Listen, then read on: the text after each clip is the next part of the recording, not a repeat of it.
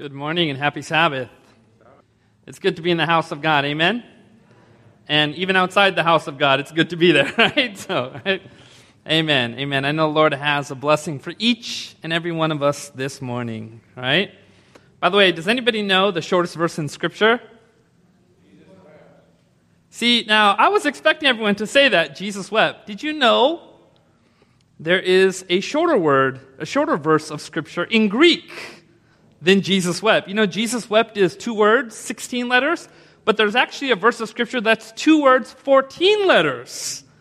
It's found in 1 Thessalonians chapter 5 and says these words, rejoice always. Amen? Rejoice always. God has a very special blessing in store for us. He wants to encourage our hearts. He wants to inspire our hearts. He wants to bless us. Do you believe that this morning? Amen. Amen. Well, I want to tell you a story before we pray.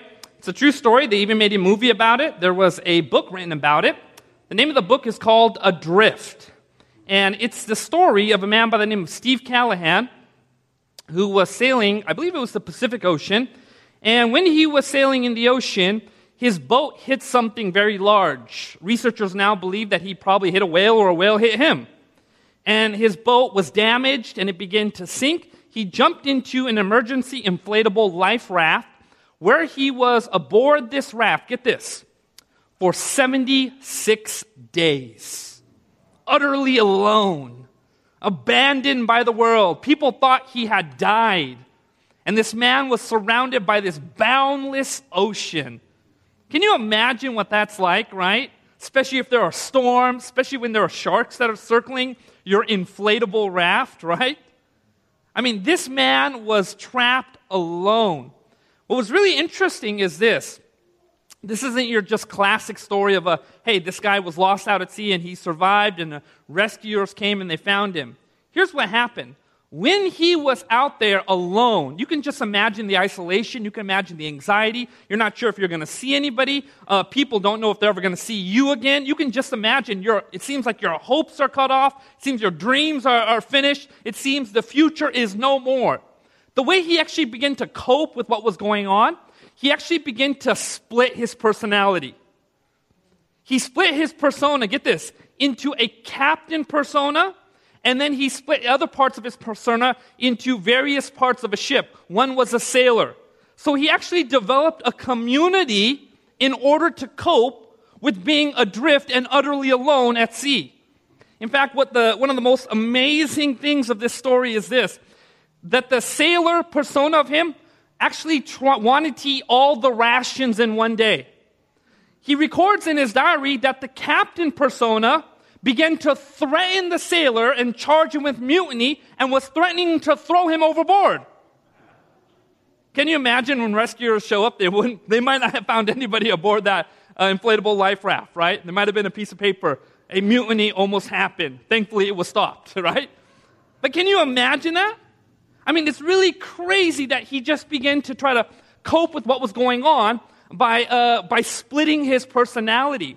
And when the rescuers found him, they found this grizzly, old-looking, weathered, skinny man who was just starving and hungry and dehydrated. And thankfully, he survived, and they even made a movie about it. They wrote a book, Adrift, lost 76 days at sea. Today, we're going to be taking a good look at another story in the Bible about a ship that went through a storm and was broken up as well. Why don't we bow our heads for a word of prayer and let's ask the Holy Spirit to bless us as we open up the Word of God this morning. And Father, we just thank you so much again for this morning. Thank you for the beautiful Sabbath and the promised blessings of the Sabbath. And Lord, by faith, we want to claim them because we ask in the name of Jesus. Lord, thank you for the promise of the Holy Spirit. May every person here receive a customized message from heaven from you, Lord. Thank you again in Jesus' name. Amen. If you have your Bibles, let's go to the book of Acts chapter 27. The book of Acts chapter 27. By the way, I want to just again thank Zach and the Templeton leadership for inviting me. Really appreciate that. I want you guys to know it's a great thing to have an amazing pastor that knows how to lead a church. Amen? But having a pastor that walks with God, oh man, you can't ask for anything better than that. So I want you guys to know, you guys are really blessed to have Zach and his wife here. You know, just a few months ago, I contacted Zach and I said, hey, Zach, can you talk to my brother about something? And so Zach made time, him and his wife, an hour of their time, and they sat down on Zoom, talked to my brother and his wife, and they prayed with him, and I'm just thankful for that time. By the way, my brother's wife is now 4 months pregnant, so thank you again for praying for them. So, amen. There's more to that story. So, we're in the book of Acts, chapter 27. The book of Acts, chapter 27. If you're there, go and say amen. And what we're going to do is we're going to take a good look at the context. We're going to start with verse 9. Okay, so here's the context. Paul had been preaching like crazy. He'd been traveling all over the world, Asia Minor. He's preaching the gospel in this place, in this place, in this place, in this place. He has this burden. He wants to return back to Jerusalem. He wants to preach the gospel to his brethren, his family, his relatives, the priesthood. He wants to bring the gospel to them. But people discover this is the very same Paul who the Spirit of God used to turn the world upside down. So he's immediately arrested. He's accosted by a mob. And Paul, in a desperate move, appeals to Caesar. And through various events and a series of circumstances, Paul is chained to a Roman centurion who begins to go through various travels, various ports, various journeys, and he's bringing Paul to Rome to testify before Caesar.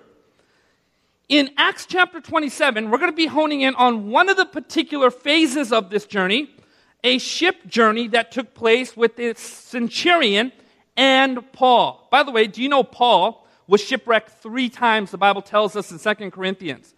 But the book of Acts records probably the most intense of these ship journeys that took place. We're in the book of Acts, chapter 27, and we're going to start with verse 9. Notice what the Bible says right here.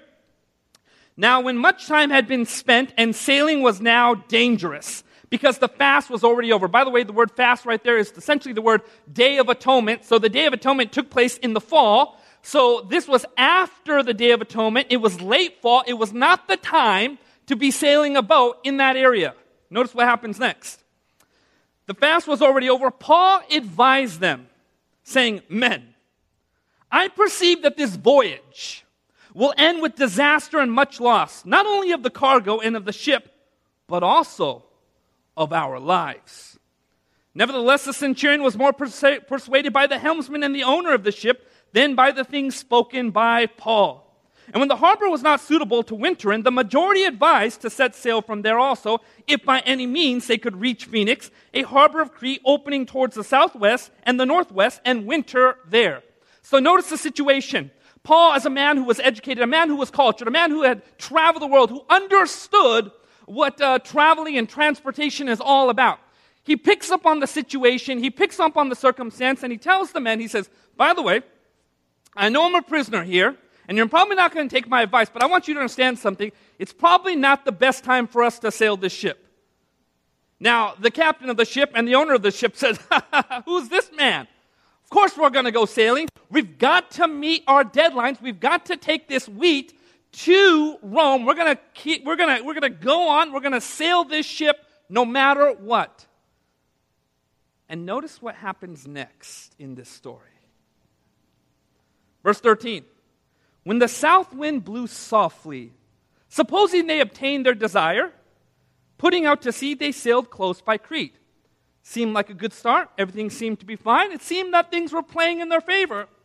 Paul was wrong. But notice what happens next. But not long after, a tempestuous headwind arose called Eucliadon. And when the ship was caught and could not head into the wind, we let her drive. And running under the shelter of an island called Clauda, we secured the skiff with difficulty. When they had taken it on board, they used the cables to undergird the ship, and fearing lest they should run aground on the Syrtis sands, they struck sail and so were driven. And because we were exceedingly tempest-tossed, the next day they lightened the ship. On the 3rd day we threw the ship's tackle overboard with our own hands. Now when neither sun nor stars appeared for many days, and no small tempest beat on us, all hope that we would be saved was finally given up. By the way, when you're sailing out in sea back then, and you cannot see the sun during the day, and you can't see the stars at night, Why is that a big problem? Yeah, because you've got no navigation. You don't know where you're going. And now it's left up to the wind to take you wherever it wants to go. And by the way, you know what's really incredible about this passage? Even Paul recognizes it looks like we're not going to make it. By the way, I don't know if you know something about Paul the Apostle. He's very courageous. He's a man that stood up to mobs. He's a man that was stoned multiple times. He was a man that was hunted and persecuted. He was a man courageous. But when Paul tells you it looks like we're going to die, you ought to listen. The Bible says they had given up all hope. He uses the word we, which included him. This looked like the end of Paul's life. But you see, when you're reading this passage of Scripture, you begin to understand something here, and what's that? What Paul was going through was something called a trial. Now, we all know what trials are, right? But let's kind of delineate a trial from inconveniences. You know, there are inconveniences. What's an inconvenience? An inconvenience is when there's traffic on the way to church. That's an inconvenience. When they run out of organic tofu or organic strawberries at Trader Joe's, that's an inconvenience. But a trial is when the doctor calls you to give you bad news. A trial is when you get a call from a relative and you find out some member of your family died. A trial is with the person you thought you were going to spend the rest of your life with, or you were hoping to spend the rest of your life with. You find out that they want a divorce and they want to break up with you. Trials are unpredictable by their very nature. Trials are something you usually are not prepared for, or you usually can't handle. If you can handle it, most likely it's not a trial, it's just a challenge. Jesus himself said, look, in this world, you're going to have tribulation. And essentially what he was pointing to when you study out the book of Matthew 24, that as we get closer and closer and closer to the end, that trials would increase, tribulations would increase, the world would become stranger and stranger, the news would become more bizarre and bizarre, the tragedies would increase more and more. You know, I was kind of poking fun at people who were so excited that 2020 was ending. And what I meant by that is they were so excited, they're like, oh, finally, the year of trials is over. December 31st, 11:59 p.m., finally we're not going to suffer anymore. You know what I mean? Like, we live in a crazy world, a world of sin, a world that is fallen, a world that is broken. And so as we get older, we become even more exposed to these trials. And as we get closer to the end, we become more exposed to these trials. And so here you have a situation where Paul is now brought face to face with this trial. And even Paul realizes, wait a minute, this is beyond anything I've ever dealt with before. But notice what happens next. Verse 21. But after long abstinence from food, then Paul stood in the midst of them and said, men, you should have listened to me. By the way, that's the worst thing you could say to somebody, right? I told you last week, you know what I mean? But we can excuse Paul, right? I mean, it looks like they're probably going to die here, right? Notice what happens. Men, you should have listened to me, and now have sailed from Crete and incurred this disaster and loss. And now I urge you to take heart, for there will be no loss among you, but only of the ship. For there stood by me this night an angel of the God to whom I belong and whom I serve, saying, do not be afraid, Paul. You must be brought before Caesar, and indeed God has granted you and all those who sail with you. Therefore take heart, men, for I believe God, that it will be just as it was told me. However, we must run aground on a certain island. Now notice what happens next, and I want you to pick up on the pattern here. Okay? Now when the 14th night had come, and we were driven up and down in the Adriatic Sea, about midnight the sailors sensed that they were drawing near some land. They took soundings and found it to be 20 fathoms. And when they had gone a little bit further, they took soundings again and found it to be 15 fathoms. In other words, they were measuring the distance from the sea top to the bottom, and they were understanding that as the distance becomes smaller, they're getting closer and closer to the coast. Notice what happens. Then, fearing lest we should run aground on the rocks, they dropped 4 anchors from the stern and prayed for the day to come.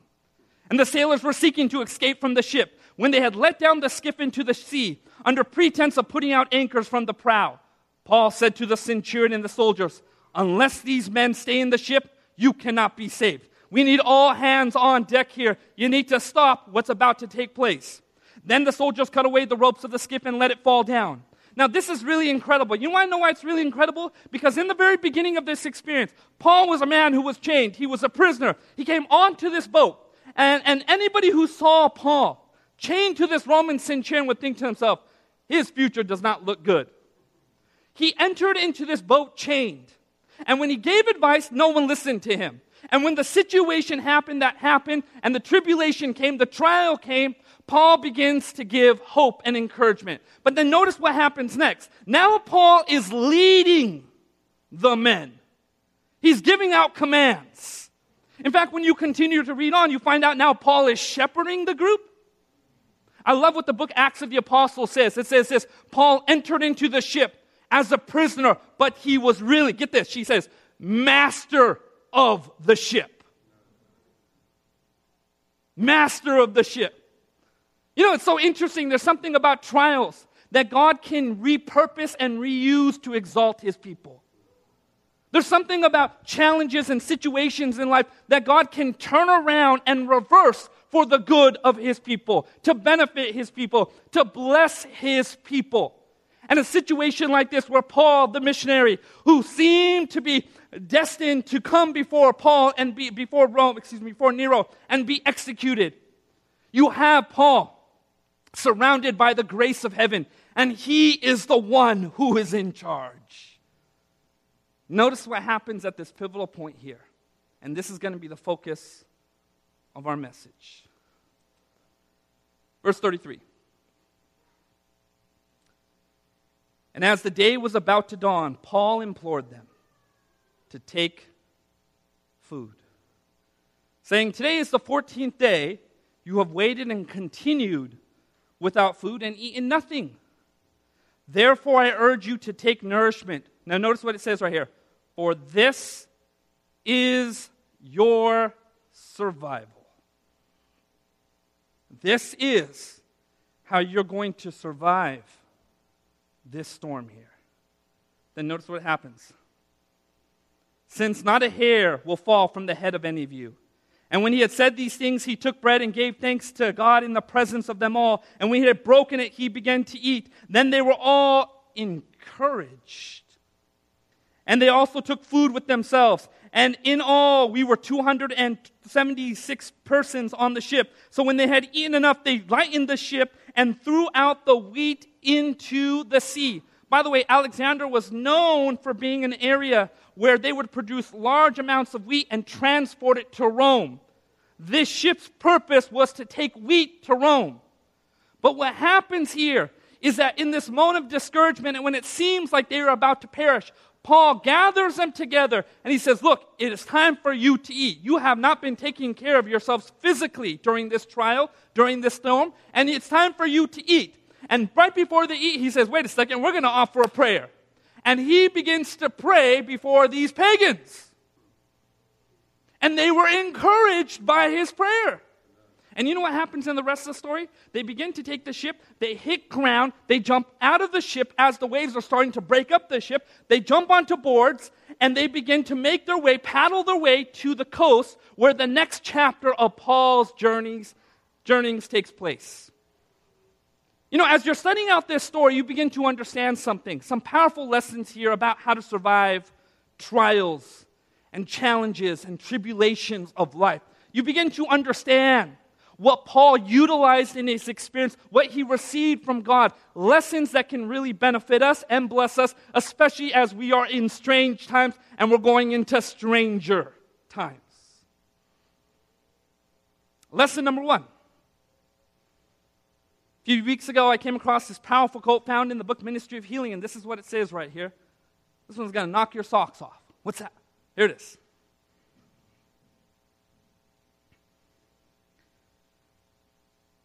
Number 1, surviving trials.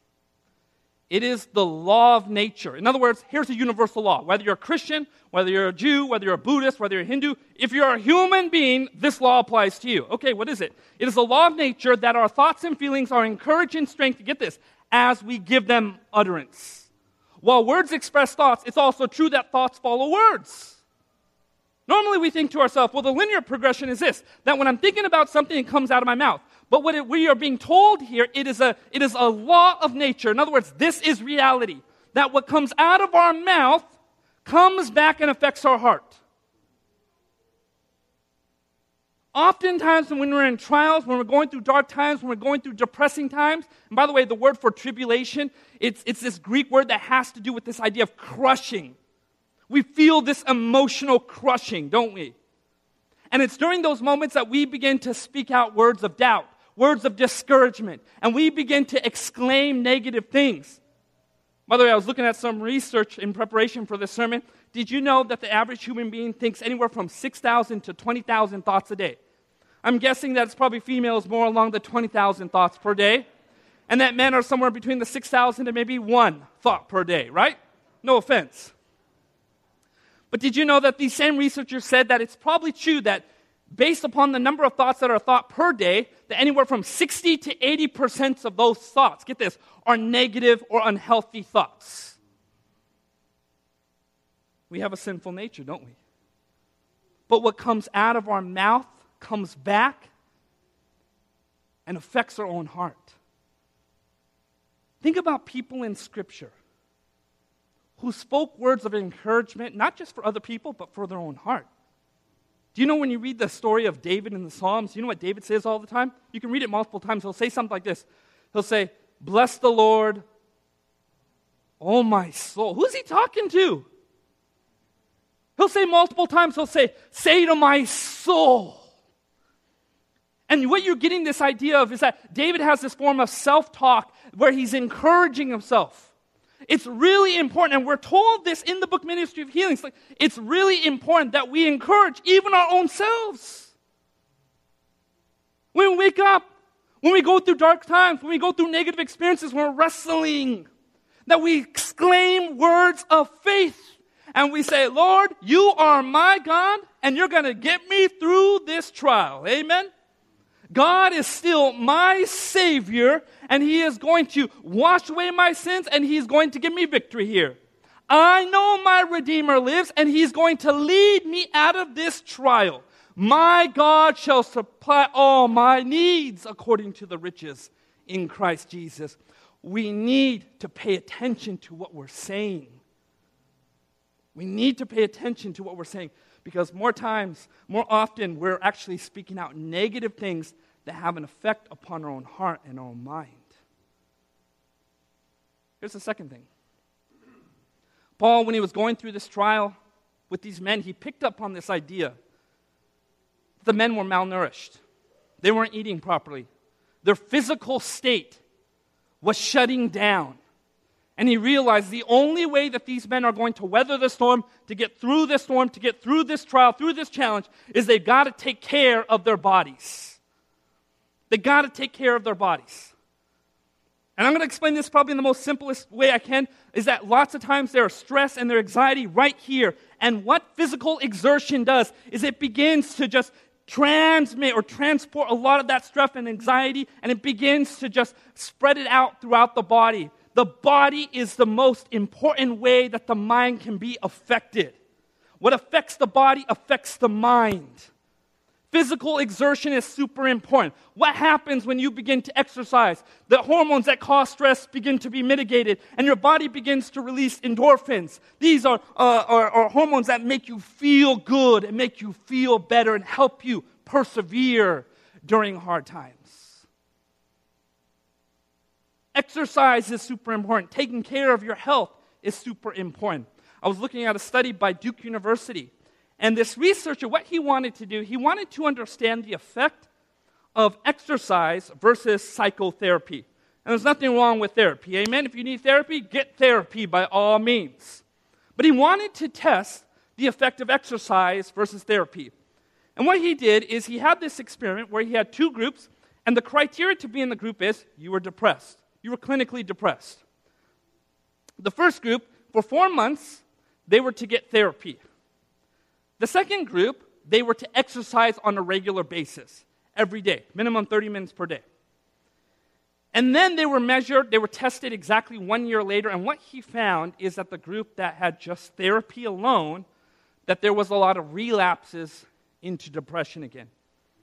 But what he found with the group that had just exercise, was doing exercise, is that they began to score higher on their depression recovery, and many of them avoided relapsing into depression. Exercise became a channel for them to take that stressful energy and disperse it throughout the body and through exercise.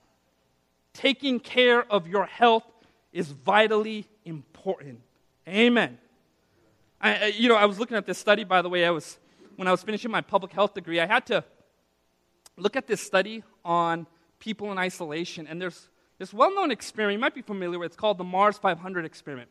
And what they wanted to do is they wanted to test out 5 men and how they would survive in a complete isolated environment. It was to simulate their journey to Mars.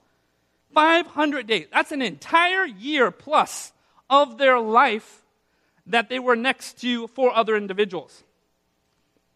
You know what they found out in this experiment? 2 of the men became very belligerent and wanted to get out. Another man had this mental breakdown, but 2 did extremely well. And you know what they found out when they began to understand and study out the 2 that did very well? They had a particular pattern to their life. They had a routine where they got up around the same time, they went to sleep around the same time, they had exercise on a regular basis, they ate their meals on a regular basis. That these men had routine in their life, even during this you can just imagine the isolation, maybe missing your wife, maybe missing your kids, maybe missing life altogether, right? How did they get through this? And it was because of regular routine, taking care of their physical health. Pay attention to your body. Pay attention to your body. Take care of your body. Invest in your body. It will help you to cope and help you to survive. Paul understood this, and he was able to encourage the men to do so. Point number 3. And I think this is important. If you have your Bible, go to 2 Corinthians chapter 1. I want you to see something here. I went through a rough patch not too long ago, and when I was going through this rough time, I came across this beautiful passage of Scripture, and then I saw this passage of Scripture actualize in my very experience. 2 Corinthians chapter 1. 2 Corinthians chapter 1. Paul wrote the book of 2 Corinthians. He was a man acquainted with suffering, a man acquainted with trials, but notice what he says right here. 2 Corinthians chapter 1. Actually, verse 3. Let's go to verse 3. Blessed be God and the Father of our Lord Jesus Christ, the Father of mercies and the God of all comfort. And what he does next in this next part of the scripture, he uses the word comfort, get this, 10 times. He really likes the word comfort. Why? Because he knew what it was in experience. Let's read the rest. Blessed be the God and Father of our Lord Jesus Christ, the Father of mercies and the God of all comfort, who comforts us in all our tribulation, that we may be able to comfort those who are in any trouble with the comfort with which we ourselves are comforted by God. And he brings out this powerful point. He's like, look, as God has comforted you, go comfort others. As God has brought consolation to your heart and he is healing you, bring that healing to other people. I had this experience that happened to me. It was a summer of knocking on doors and selling books. And I did that in the year 2003. My dad actually passed away in the year 2001. I had just become Adventist in the year 2000. My dad passes away, and about a couple years later, I was doing ministry. And one of the ministries I did was canvassing, colporting, selling books, whatever you want to call it, during the summer. And, if you've ever been down to Bakersfield, people in Bakersfield have, 2 kinds of pets there. They have Chihuahuas and they have Pit Bulls. And, I grew up, actually, my neighbor had a Rottweiler, and I love big dogs, but I got bit by a Rottweiler before, so I'm always, cautious if someone's got a Rottweiler. Obviously it's more the owner's fault, but, it's just, I'm more cautious of that. And one of the things I was doing when I was walking in Bakersfield selling books, if there was a beware of dog sign, I just avoided it. I just avoided it. And I remember one day I was walking through Bakersfield, and, People got angry chihuahuas. Sometimes the angry chihuahuas are more dangerous than the pit bulls, to be honest. And I was walking by, and I remember that very morning. I was paying attention. If they had a beware of dog sign on their fence, I avoided it. Went to one, no beware of dog sign, opened the gate, went to the house. And I was paying attention very carefully. I remember that day. And I remember I came across this house, and there was a gate, and I stopped, and I looked. I scanned the front. No beware of dog sign, put my hand on the front gate, opened the gate, walked in, went to the door, and there was a metal screen door. Have you ever tried to talk to someone through a metal screen door? Yeah, imagine, it's like you're like looking around, you don't know if the person's seeing you or hearing you. And so I knocked on the door and said, "Hi, my name's Anel. I'm a student working on blah, blah, blah, scholarship fund." And the guy says this, "Hey, man, it's not the right time." And I go, "Oh, yeah?" And he's like, "Yeah, it's not the right time." I go, "Why is it not the right time?" You know what he says to me? He's like, "My dad just died. It's not the right time." And then I said, "Maybe it is the right time." And there's silence. You just like wonder what's going to happen next, right? And he's like, "Come on in." And I opened the door, and I walked in, and there was this young adult guy, maybe in his mid to late 20s.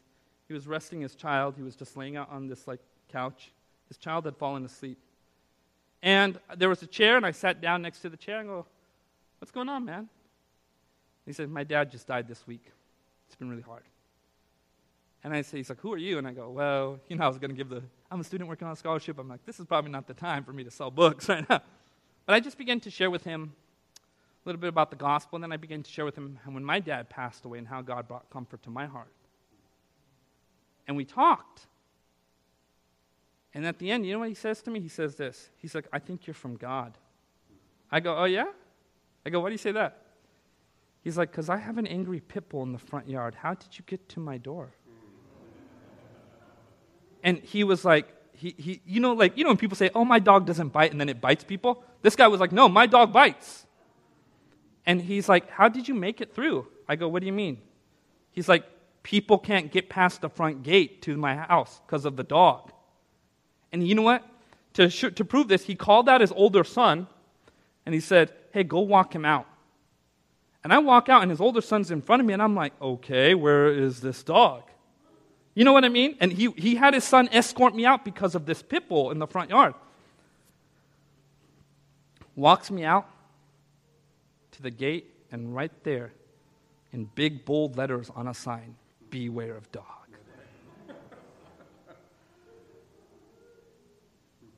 And I believe that day God was hiding me from my fear of dogs that bite. Because there was somebody who needed some comfort. And just so you know, just to show you how big of a deal this is on God's own heart, when Jesus resurrected, the very first priority he had after his resurrection wasn't to go start the early church. It wasn't to go empower the disciples. The very first priority wasn't to go to heaven and receive all the angels' worship. It wasn't even to go before the Father and verify the sacrifice. Do you know the very first priority Jesus had when he resurrected? He stopped and comforted Mary's broken heart. He essentially, get this, almost stalled the plan of redemption because there was a broken heart that needed some comfort that day. And it shows us the value that God places upon hearts that are broken, hearts that are crushed, that are overwhelmed by trial, people whose very hope is completely being blotted out. There are people like that all around us, not just in this church. I'm sure there are many in this church, but it would surprise us how the cries of the human heart reach the heart of God and how overwhelming it must be to his own heart. God wants you to take the comfort and healing he is bringing and has brought upon you and to share it. And as you do, your healing even accelerates. Last point I want to make, and we're done. Paul got through this trial because he decided this was the time to give thanks and praise to God. And oftentimes, praise and thanksgiving to God is most beautiful, get this, when it's the hardest to do. When it's the hardest to do. And when the outlook wasn't very great for Paul and his friends and the sailors, he says, we're going to eat and we're going to give God thanks right now. I heard an old preacher say this many years ago. He said these powerful words, I never forgot it. He says, when you enter into God's presence with praise, He enters into your circumstance with power. Let me say this one more time. When you enter into God's presence with praise, He enters into your circumstances with power, and He did it for Paul, and He'll do it for us. You know, one morning I went to church, and I remember the pastor says during the sermon, this is right after I was starting to go to church and becoming a Christian, he says, all right, everyone, today we're going to be studying out the love chapter in the Bible.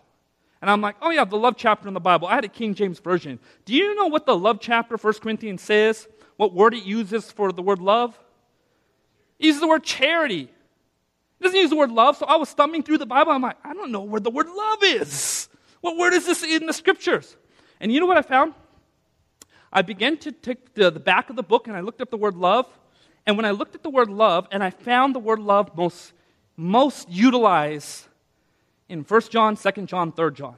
And when I was looking at the epistles of John, I'm like, man, this guy talks about love. This must be the love chapter. I didn't know what verse of scripture the pastor was talking about, but I'm like, this must be the love passage he's talking about here. And I realized something as I was studying out 1 John, 2 John, and 3 John is this. Anytime that John mentions the word God, you know what he has in the same sentence? He has the word love. Anytime he mentions the word love, he has the word God. For John, he could not speak about God without speaking about love. For John, it was God and love were inexorably bound. He says, look, if you're going to be talking about God's existence, you needed to be talking about His primary attribute, because to not do so would diminish who He is. And that's why he could say emphatically, God is love. Why am I bringing this up? Because this same God was the God that Paul trusted. A God whose name is love, who loved Paul before Paul even loved him. He was a God whose love watched over Paul and will fulfill the purpose that He had for Paul. And many times we seek for purposes for our pain, but what's even more powerful than understanding why things happen is to understand God can repurpose your pain. He can make those bitter waters sweet again, and He can use it for His glory. This is His promise. Why? Because He is love. God wants us to submit and surrender and put our lives in the hands of one who can be trusted. And when we give thanks and we give praise, what we're doing by faith is we are believing and accepting that very notion. He is trustworthy. I want to end sharing a simple thought. You know, it's interesting when you study out Noah's Ark, and you look at Noah's Ark, right? It's an amazing boat. God gave the dimensions of this ark. God says, look, this is how big it's going to be. This is how high it's going to be. Here's the wood I want you to use, gopher wood, whatever that was. And then He says, I want you to seal the wood together with pitch. God even filled the boat. Now, if you were to take that boat and you were to bring it to a modern-day boat builder, you know what he would say? This is the worst boat in the world. Why? There's no motor. There's no sails. There's no place for the oars.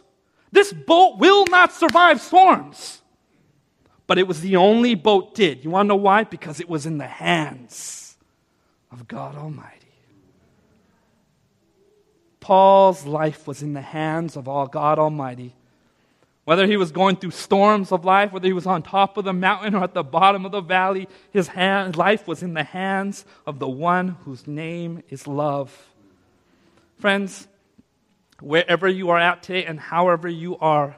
Whatever you're going through, whatever burdens you're carrying, whatever you can't even share with your friends or your church or anyone else, I want you to know God hears the cries of your heart and He knows the burdens on your soul. And He wants to bless you. He wants to encourage you, and He wants to bring healing to your life so that you may become a blessing to other people. But it starts by saying, Lord, I'm just putting my life right now in your hands again because you are love and you are trustworthy. Amen? Let's bow our heads for a word of prayer. Father, as we just take a moment of, again, quiet communion with you, Lord, open our heart to receive the love that comes from heaven. Father, we give thanks. We give thanks for the good things and the not so good things in our lives. God, we give you praise for being so loving to us, so caring, so mindful of the burdens of our own heart. And Lord, we give you thanks because you are God who is trustworthy. Thank you for Jesus. Thank you for His righteousness. Thank you for His strength in times of our weakness. Thank you. His grace is sufficient for us. Lord, may the joy of the Lord be our strength as we leave this place.